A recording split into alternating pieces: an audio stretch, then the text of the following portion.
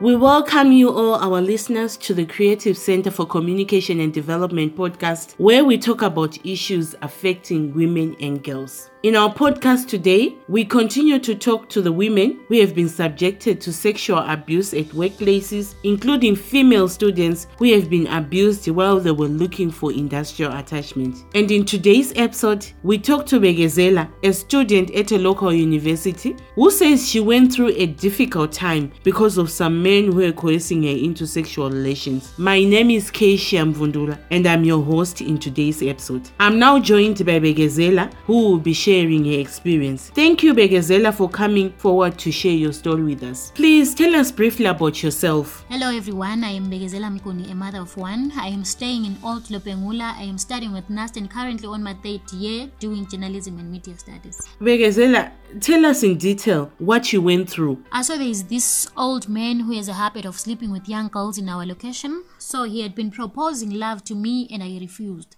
and sometimes tried to lure me with money and fold.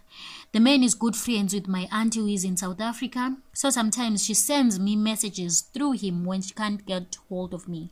So this one night he came to my place a little drunk, knowing very well I was alone in the house, and said he had an urgent message for me from my auntie. He forced his way into my room and sat on my bed, and I told him I did not like it. And he said to me, "Bege, stop acting like a child. You know I've always wanted you since day one." I went outside hoping he would get the message and leave, but instead when I went back into the house, he told me to put my baby to sleep so we can get down to business. I refused to put my baby to sleep lest he forced himself on me, and he took out condoms to show he meant business. He then said to me, "Bege, if you sleep with me this once, I'll never trouble you again." Devastated as it was getting too late, I then went outside and pretended to be calling the police. And that's when he said to me, "Damn it, you think you have gold in there? I've been with better girls than you." When all this was happening, did you share that with anyone? I went to an old lady who's actually my aunt's friend, who advised me to stay as far away as possible from this man because he sleeps with young women and would tell people about the sexual experience he had with you.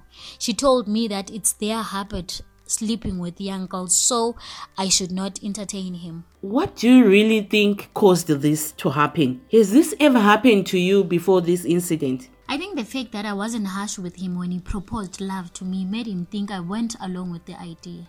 But I did that out of respect since he was friends with my auntie. Did you report to the police, Begezela? No, I never reported to the police because I had no evidence and I was afraid no one would believe me, and those who believed me wouldn't have supported me. Have you ever heard of women who have experienced this? Yes, I have a friend of mine whom I won't mention her name, who said she got a place for attachment and had the boss being too friendly with her, inviting her to late night dinners in his hotel. And when she questioned him about whether these late night dinners had anything to do with work, the man told her to come or risk losing the internship. So when she refused to go, she lost the internship with no tangible reason. In many instances, women do not report to the police about this kind of abuse. What do you think is the reason behind that? I think it's fear of being judged for being the one who led the men on, and that it's actually your word against their word, so you may lose. What do you think should be done to stop the sexual abuse of women in the country? I think the government should fund women organizations so that they empower women to speak up when they find themselves in this situation. Gender equality.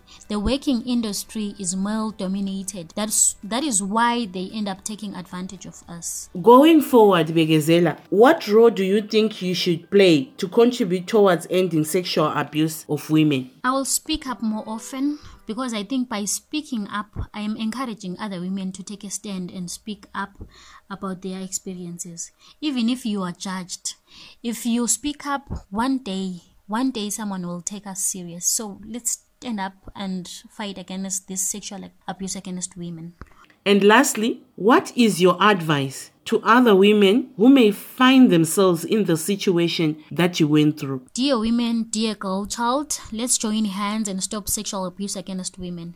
If you keep quiet, you're giving the perpetrator power to keep abusing women. If you are afraid, go to women organizations that will support you in getting justice. Let's speak up, women, and protect the next generation to come against this sexual abuse against women. Thank you, Begezela, for sharing with us your story, and we hope that this story will help other women who find themselves in such situations. And thank you to you, our listeners. It has been great having you. Till we meet again in the next episodes, my name is Keisha, and it's a bye for now.